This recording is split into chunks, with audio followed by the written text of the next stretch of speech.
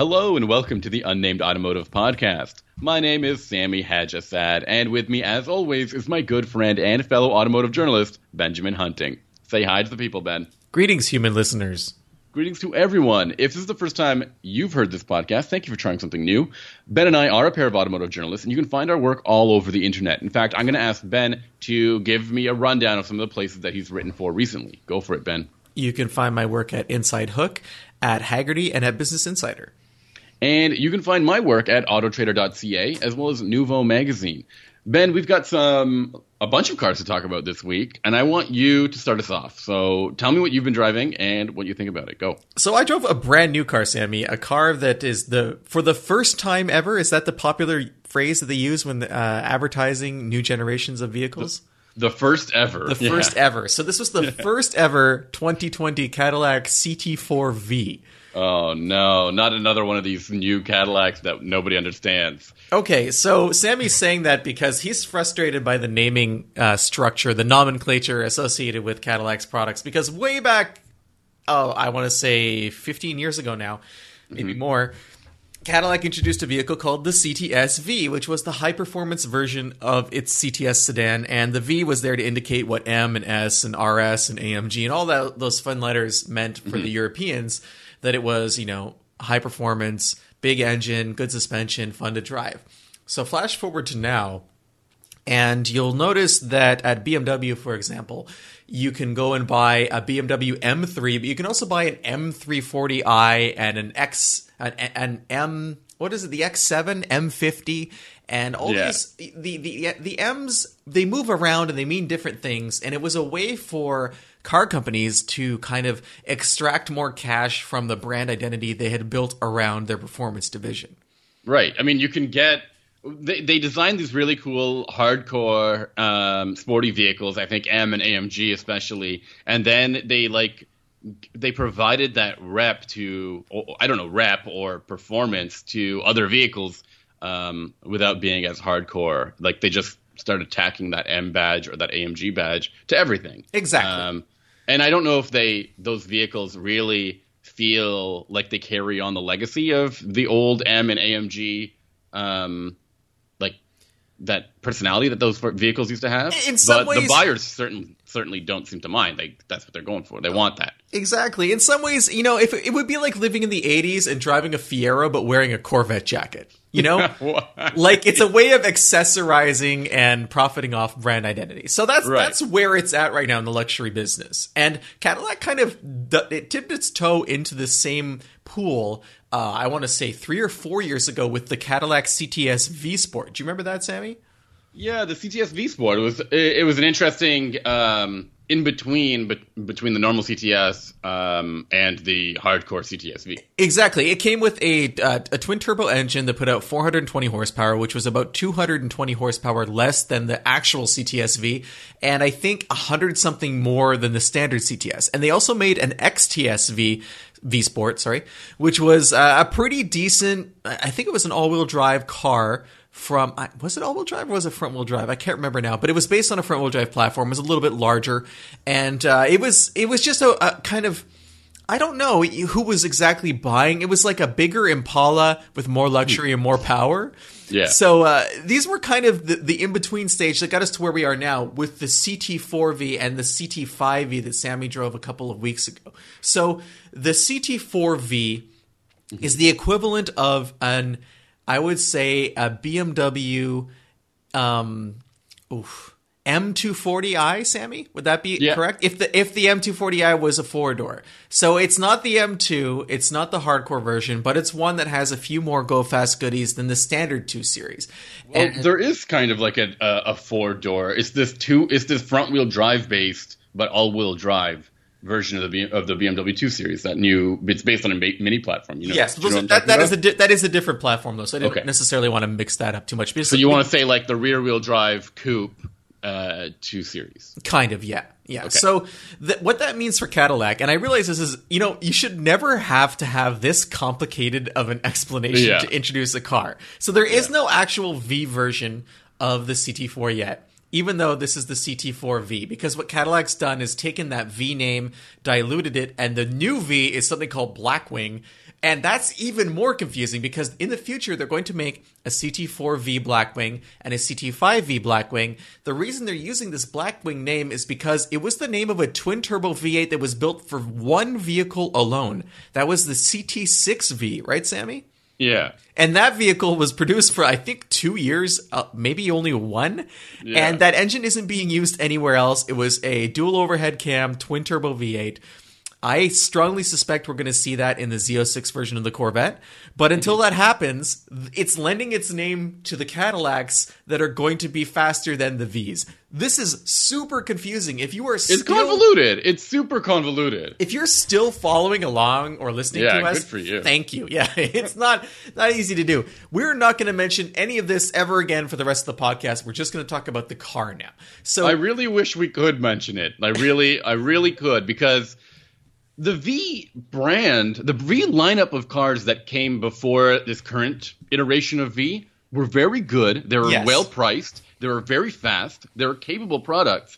But I don't know what happened that they needed to apply the name to cars that were lesser than these older vehicles. Some people suggested that the CTS-V and the ATS-V were a little too hardcore or intimidating to casual Cadillac buyers who might have wanted those things. And that might be the reason that they've kind of like stepped away from that really hardcore performance that we were expecting. Because what you drove, this CT4V, is it badass? Is it cool? Well, you brought up the ATS-V, and in some ways this vehicle is the replacement for that. In other ways, it's not. So the ATS-V, they share the same wheelbase. Okay. But this car feels somewhat smaller. This car feels like it's going up against the, I want to say, Mercedes-Benz CLA. Sammy, does that sound right? That's what I understand it. Yeah. So the CLA, so it feels small, compact. Yeah, the Audi S3. It does feel small in a way that the ATS didn't, even though proportionally it seems like they're somewhat closer than I thought. And it has less power than the ATS-V as well, because as we discussed, this is not a real V. Oh my goodness, we thought we weren't going to talk about that again. But we will mention it has a 2.7-liter turbocharged 4-cylinder engine. It has all-wheel drive standard. 10-speed automatic transmission is the only gearbox. And it puts out 325 horsepower and 380 pound-feet of torque. That sounds good, but a 2.7-liter 4-cylinder sounds kind of familiar. Where is this engine from? I'm trying to remember where this engine is from. You are correct that you have heard about this engine before. That 2.7-liter unit is pulled from the Chevrolet Silverado pickup, Sammy. What? How is what? Why? So wait, no, that doesn't make any sense, Ben. If you're to tell me, we're going to build a fun to drive sports sedan, and we need to give it a nice engine that matches that personality, I wouldn't just turn around and go to the truck engine bay and be like, yeah, this'll do. It's because the truck engine needed a ton of torque, and it needed a ton of torque down low, because ostensibly you're going to be doing truck stuff with your Silverado. So the 380 pound-feet of torque that come on with the CT4V arrive at 1500 RPM, which means this thing can hit 60 miles an hour from a standing start in 4.5 seconds, and it will do the quarter mile in 13.2 seconds. That is a very fast vehicle, Sammy. That is pretty good for a 4-cylinder sports sedan. I'll concede that. It just blows my mind that sometimes when we think about a sports sedan and the dynamics of the engine, speaking about how smooth it feels, if it sounds good, if it's responsive, might not always be the same characteristics we'd pull out of a pickup truck engine. You know what I mean? You are right. I mean, there's something about this engine that very much feeds into what you just said. Once you get past 5,000 RPM in this engine, you're pretty much out of the party is over. I mean, you're going to want to shift there, and it's going to be pretty much. I can't believe I just said pretty much twice in a row. What is wrong with me? Yeah, that's okay. If you are to drive this vehicle and shift at 5,000 RPM or around there versus letting the transmission shift itself, you'll probably be a little bit faster, because there's not really any joy to be had going up to the red line. It's just the red line is only 6,000 RPM, which is not very high for a sports sedan or a sporty car of any kind. Right. So Usually you'd want at least 6,500 RPM. That's kind of where you would that would fall. 7,000 is great. But at the same time, the car doesn't really feel like a sports sedan from behind the wheel. It feels like a very fast sedan, but not necessarily something that's fun. And it's kind of hard to quantify that factor about it. Okay, I mean, no, I think that makes sense. I mean, a fast car does not always mean a fun car or a sporty car. I think the characteristics, again, I'm bringing up like the expectations you have, and I think that's the thing that really tanks any of these new V products is expectations, because the past V products were badass. They were excellent cars. They were I think they were track ready, and I don't know if these CT4V and CT5V are capable of being that ready to go on a track. And I don't necessarily think they are. I think you're right, and I think that, because this is like the M340i or the M240i, whatever you want to call it, it's not intended to be a track day toy. So I think that sticking to the mission statement of very fast luxury rocket is a good one. There's a couple of things about this 4-cylinder engine that really stood out to me in comparison to some other fast 4-cylinder cars I've driven. We talked recently about the Mustang EcoSport performance package, I believe it was called. EcoBoost, sorry, EcoSport. I can't believe I said EcoSport. We've got EcoSport. Every time I say EcoSport, an angel loses its wings, Sammy. Yeah. It's so sad. And has to take an EcoSport back to heaven. So the special version of the EcoBoost, that has the motor from the Focus RS, it was another car that was, for all intents and purposes fast, but not sporty or fun to drive. It wasn't engaging in the same way as the V8 version of the car is.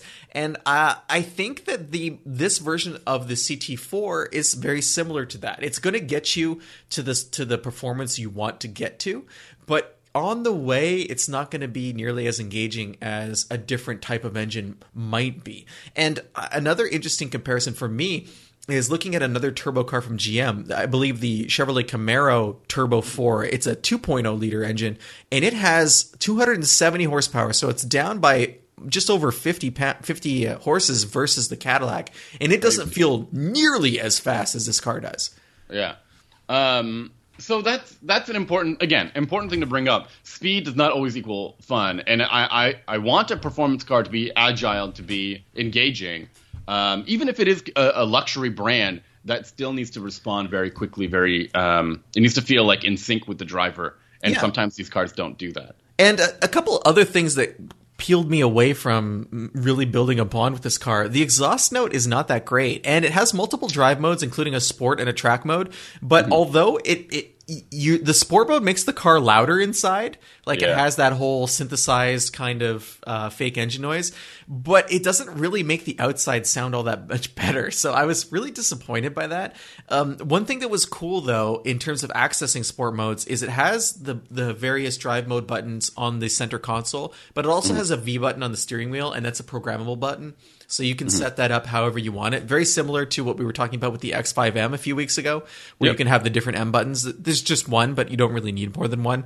So the CT5V has that as well. I thought that was a cool feature for what these cars are. It's something neat to have. But kind of moving past the performance. Oh, one last thing about performance. The suspension is stiff. It's even in touring mode, which is the base. It's not Magna Ride, right? You know what? That's a good question. I had assumed it was, but it might not be.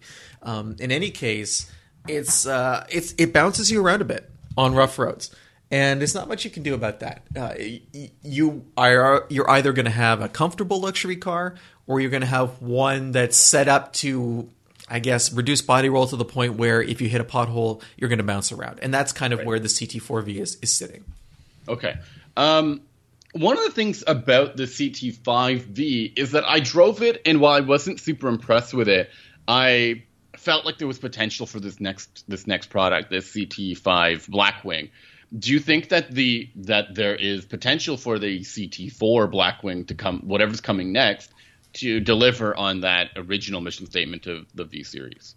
I think that if they had the right engine in here, one that was more focused on performance instead of just power. I know that's a weird delineation to make, but it's what we were talking about earlier. Yeah. I think that, yes, there is potential. I think that car might be hard to drive on a regular daily basis because I think the suspension would be that much stiffer. I can't find any information about the suspension being MagneRide or not, unfortunately. So probably not then. In any Usually case, they make a big deal. Everyone makes a big deal about MagneRide. They shout it from the rooftops, like MagneRide. Yeah, I mean, if they could add that, then potentially, sure, it could be a, I don't know, more versatile solution. It does have a limited slip differential at back, which is kind of neat. But yeah, it's anyway. I think you can get a version of the CT4V that's rear-wheel drive as well, Sammy. That would be nice. That would make it a little bit. That would be more appealing to me, especially if it is around the size of a 2 Series or a CLA. Having a rear-wheel drive vehicle like that would be pretty enjoyable, I think. I'm just going to double check that because I had assumed that all-wheel drive was standard, but it's not. No, I'm just checking now, and it is available as an it's only available as an option. That sounds a bit more appealing. So the other kind of thing. How much does it cost?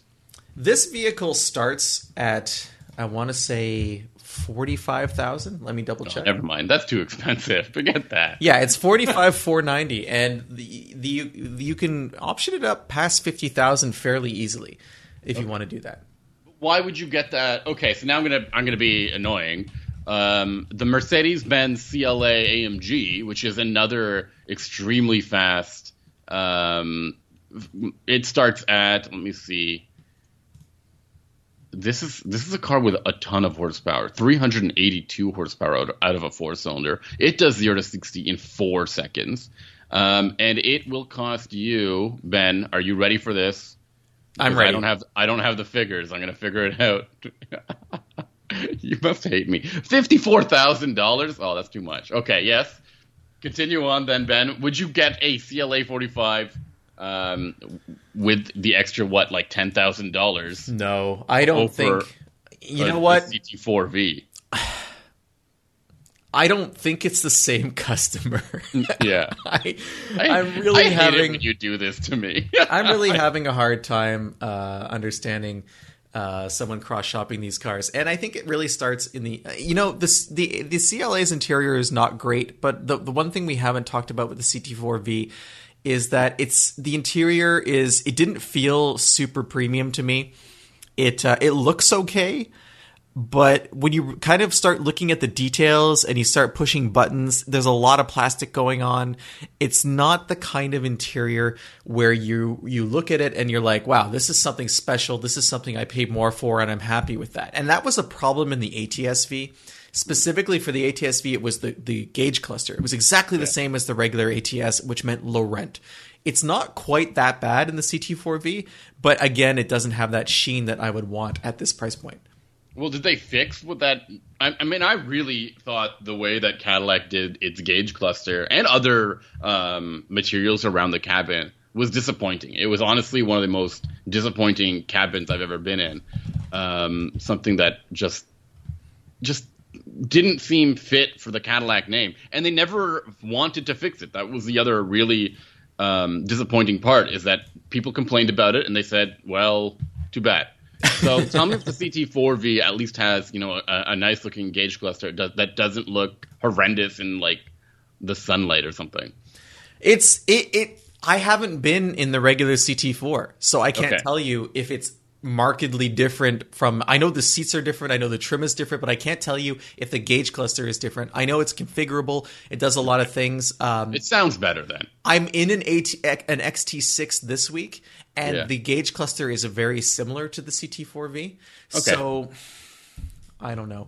You know what's funny? Going back to the all-wheel drive versus rear-wheel drive thing, I am on the. It's very strange. I'm trying to build one on the US website, and I'm not able to do it. But on the Canadian website, I can build both rear-wheel drive and all-wheel drive right away. So I don't know if it's a question of availability. Oh, here we go. I found it on the US website, so I'm able to do it. So if I want to get back to that base price, It's $44,490 if you get rear wheel drive, but if you go all wheel drive, it adds about not that much, $600-700. So that's the extra price you're paying. Oh, that's not bad. I think that I would have enjoyed this car more if it had been rear wheel drive. I think it would have felt somewhat more engaging from a steering perspective. There's no way to know because I haven't driven it, but I understand the need to offer all wheel drive if you want to compete against BMW and especially Audi, because that's really become their calling card. It's tough. You need to provide something that is competitive with the rest of the segment, but you also need to do something that puts your own stamp on that product. You can't just make the same car and say, this is it, buy our car instead, because you want the original, right? Well, there's a couple interesting aspects of what you're saying for Cadillac. You can get Super Cruise with the CT4V. Really? Yes. That's perfect. That's among the must. That is like every Cadillac should have this feature. This is the one thing that Cadillac has that so few automakers can even compete with, let alone offer.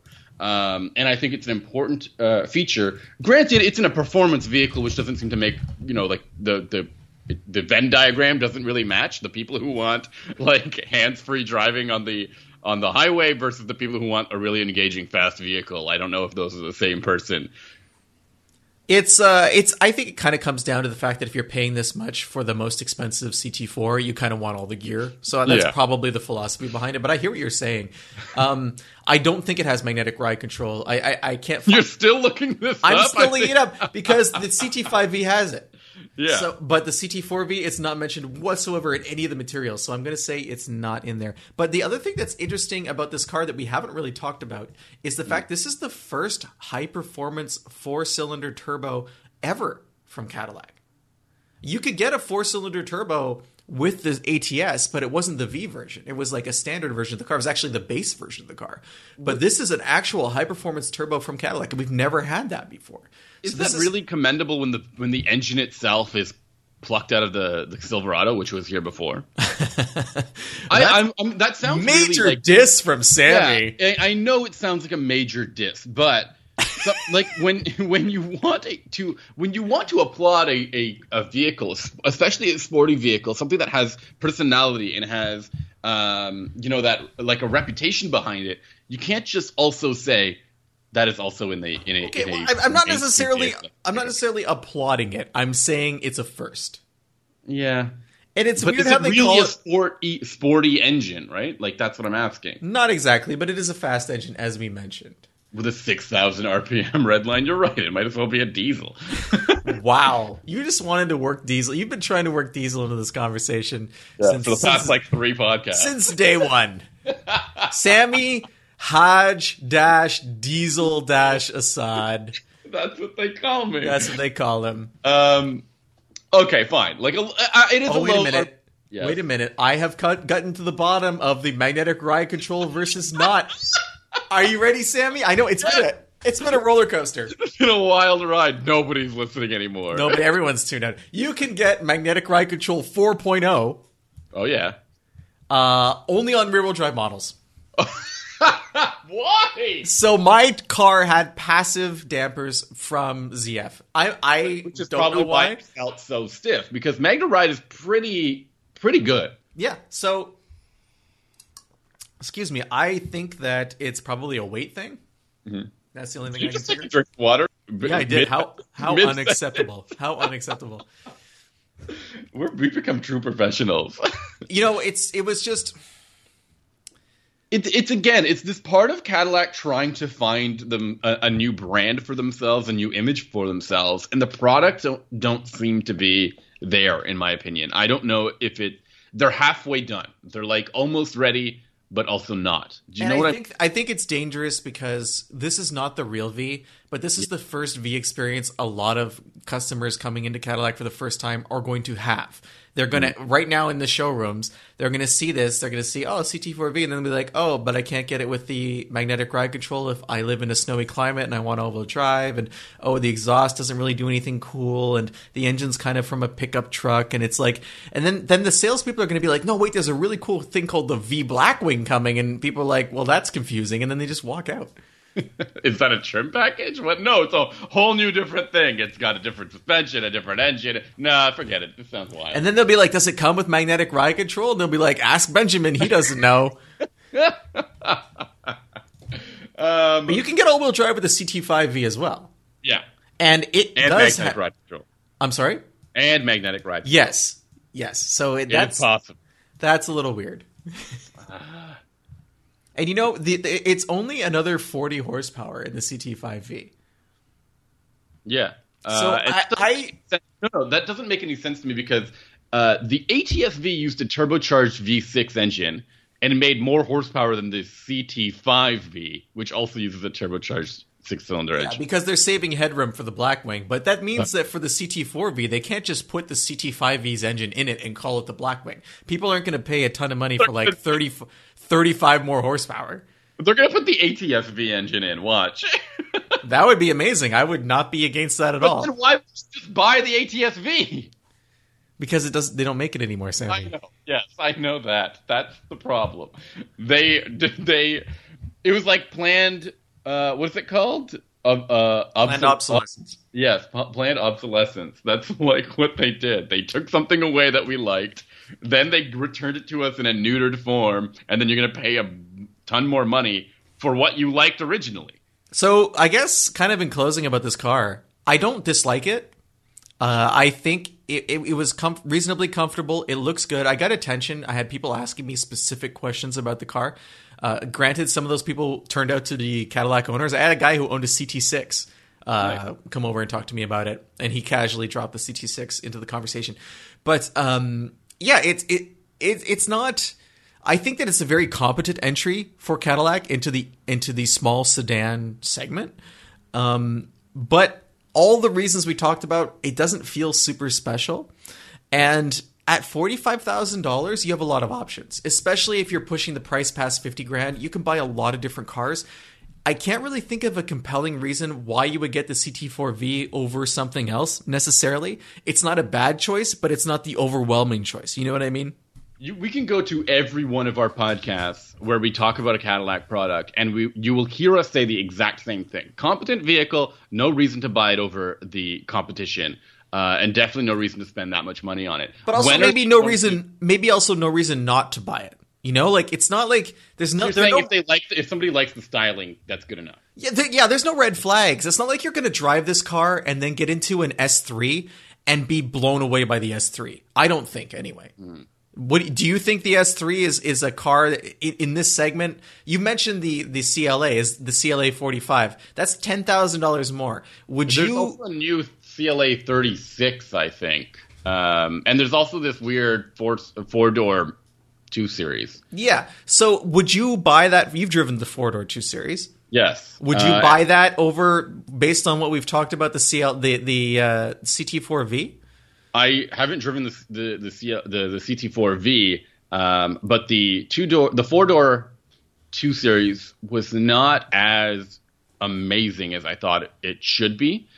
And that's coming from somebody who actually really enjoyed the old CLA 45 for what it was, because it was a ton of power with a Mercedes badge at a reasonably low cost. Now there's two different, again, there's like these two different AMG levels for the CLA. There's a 35 and a 45, and that confuses things further. And the 45 is more equivalent to what the Blackwing would be, I think. So I think so. Yeah. Asking people 380 horsepower. Asking people to make that $10,000 jump versus a CT4V, I don't think is reasonable. And I look at that CLA 45 and I'm like, I could get a lot more car for this amount of money. You can get a way bigger car. You can get a more practical car, or you can get a more performance-oriented car.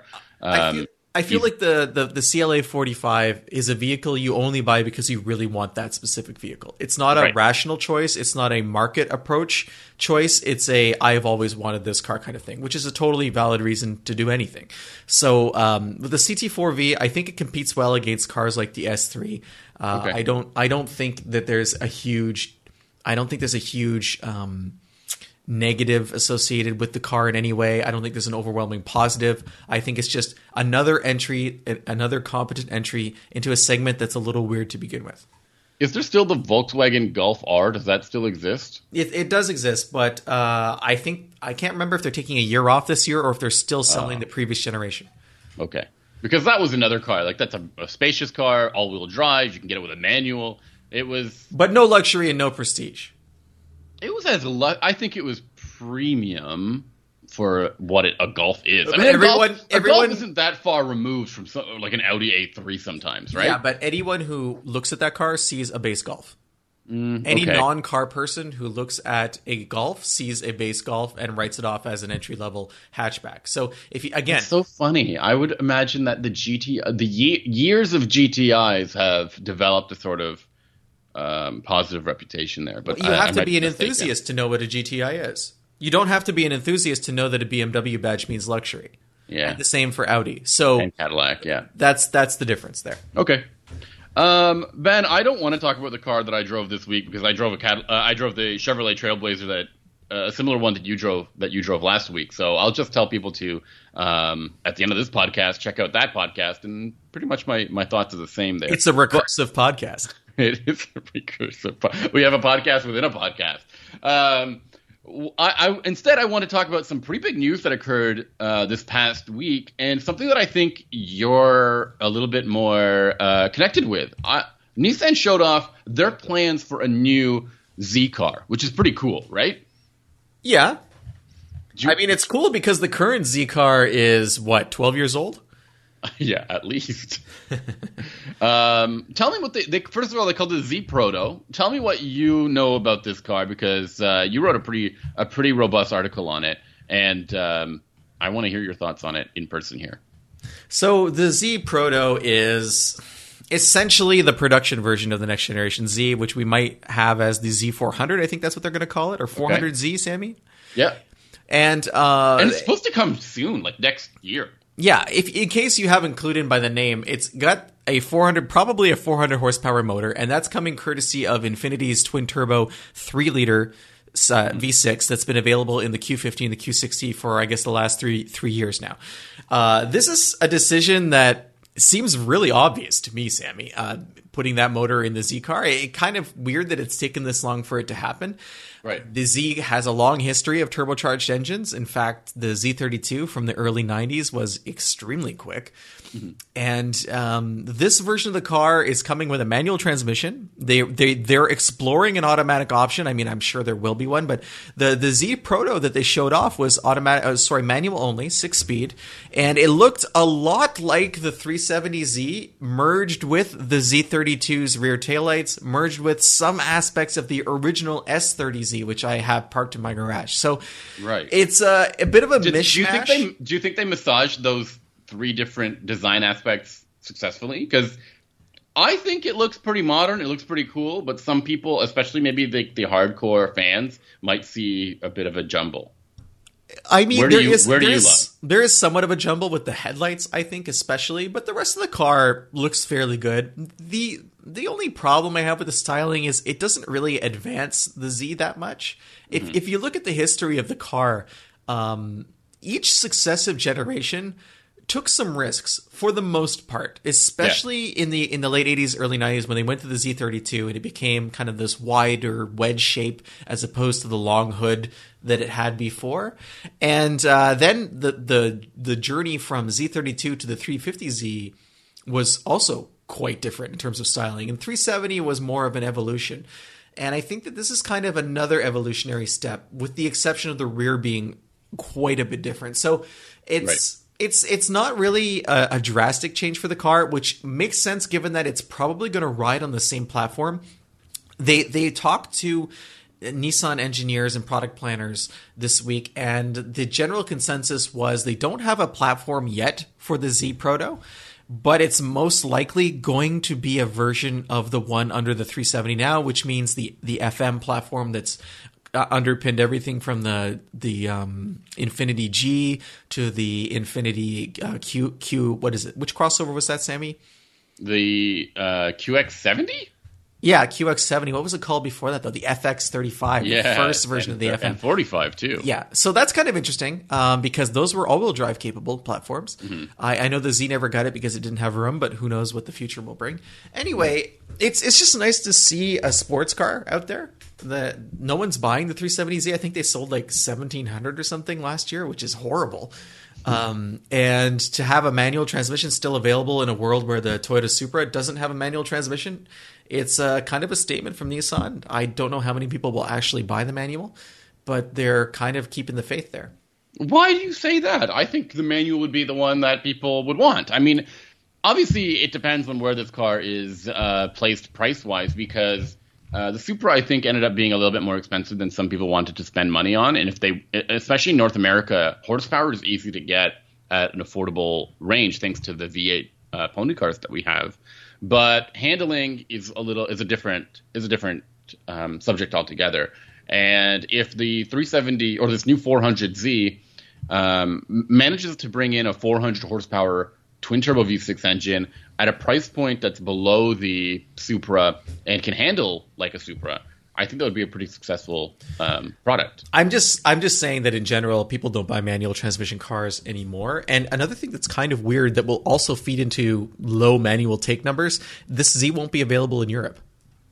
What? Yeah, they announced that it will not be sold in Europe, so it's going to be Japan only, and Japan and America only, I guess. Do you think that's something to do with engine size and emission standards? I think it might have to do with them just not having a market.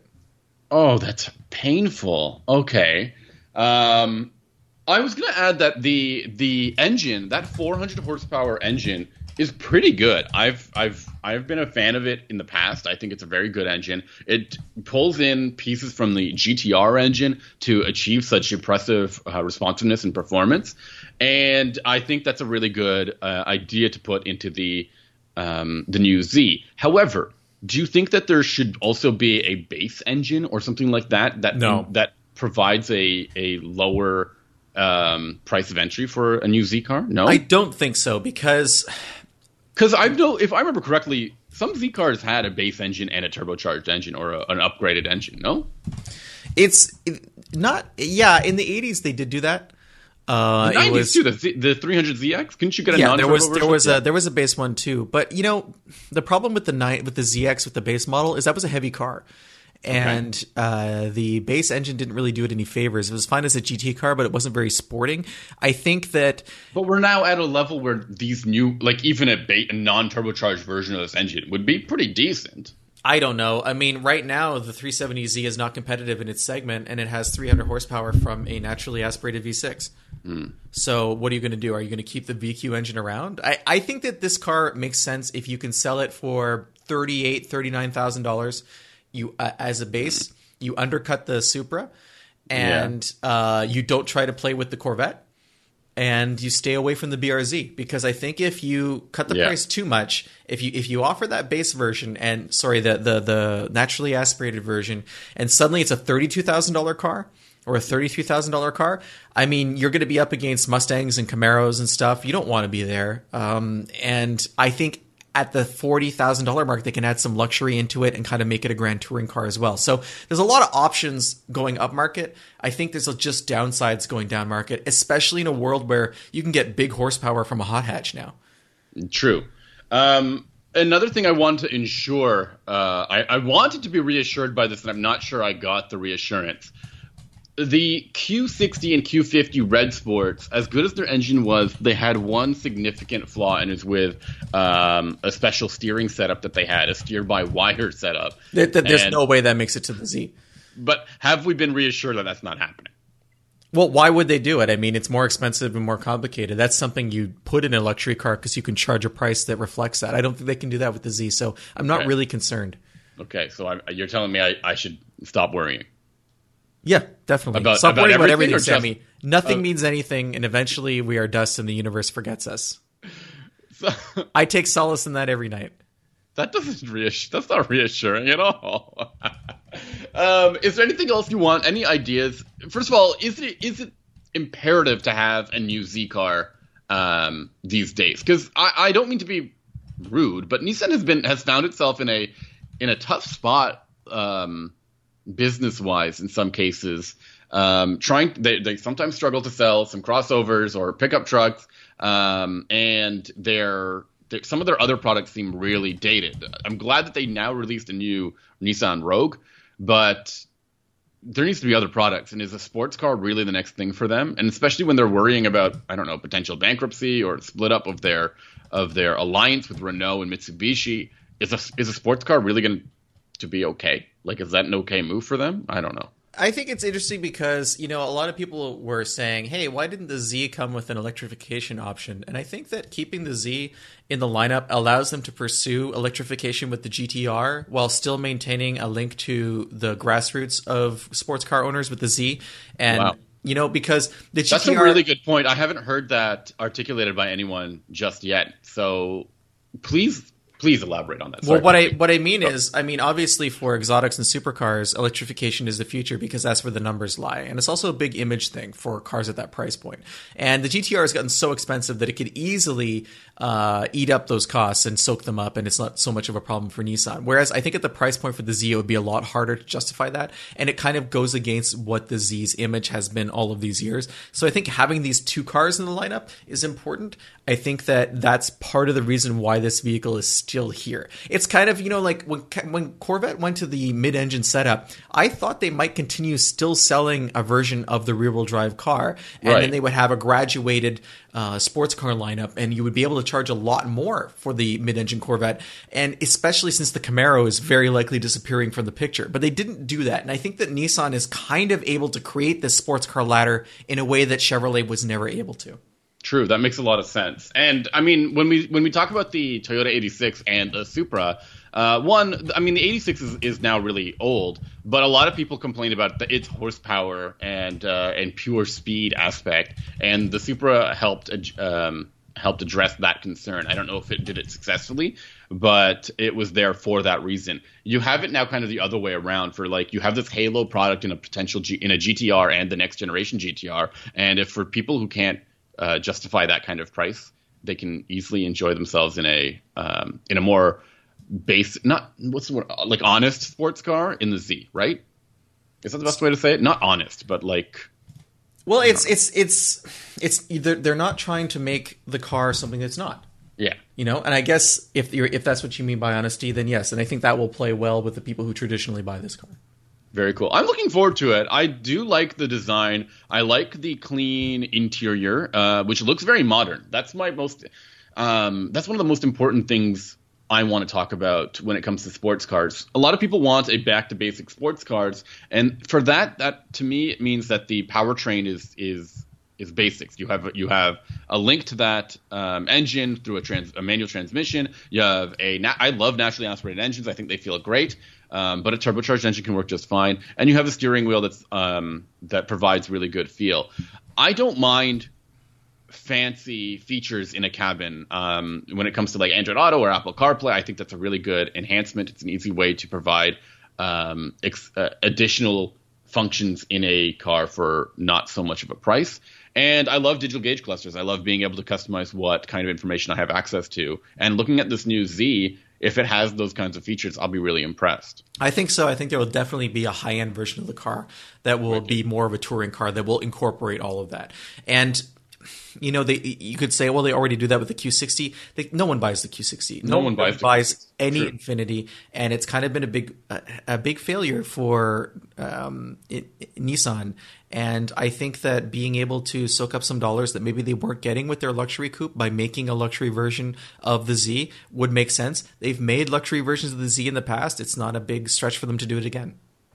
I want to go back to the talk about the design. I think it's really important to contrast the what's the word I'm looking for? It's not quite pared back, but if you compare the Z's design to what Toyota designed with the Supra, you can see that Nissan had a really nice focus on what they were trying to build, and Toyota was really trying to make something evocative and otherworldly, I think, and that doesn't translate so well to every buyer. I think it really stands out to people people have been very critical of the Toyota design, and I don't think people will be as critical about the Z design. If that's it's certainly less polarizing. Yeah, totally. I agree with you there. Okay. Anything else you want to talk about this week? No, I think that kind of sums it up for me. Awesome. So let's quickly plug the website. For all of our listeners, if you haven't yet, why don't you go onto our website, unnamedautomotivepodcast.com, and you can subscribe to our podcast right there. Or, of course, you can subscribe to our podcast through any of your favorite podcast clients. It's very easy. You just hit the subscribe buttons on the top of the website or wherever you find our podcast, and we really appreciate that. Additionally, when you're at our website, you can see all of our previous episodes, as well as photos and links to some of the content that me and Ben have created based on our experience with those vehicles. And there's also a really helpful contact form. You just fill that out, and it lands in our inbox. Of course, if you want it to be a little bit more personal, you can reach out to Ben and I individually. You can find Ben on Instagram. He's at Hunting Benjamin. Or you can find me on Twitter. I'm Sammy_ha, like you're laughing. Additionally, you can send us an email the old-fashioned way. It's benjamin@benjaminhunting.com. So that's it for this week's episode. Ben, what are you driving next week? Next week, as I mentioned, I'll be talking about the Cadillac XT6, which is a vehicle Sammy seems to despise, and that will no doubt be an interesting conversation. There's also another vehicle I want to be talking about next week. It's a surprise, but it's a two-parter. The first part starts with Aston, so I think that should be a good conversation as well. And I'll be driving some hybrid sedans. I'm going to compare the Honda Accord hybrid to the Toyota Camry hybrid, which I think is a very important comparison to make for people who are still in the sedan market, who haven't jumped up to the crossover market yet. And if you're still in the sedan market, that probably means you're in a Toyota showroom, because it's very hard to find sedans at other companies. That's right. So thank you, Ben, for your time recording this with me, and thank you, dear listener, for listening. We'll catch you next week. Bye-bye.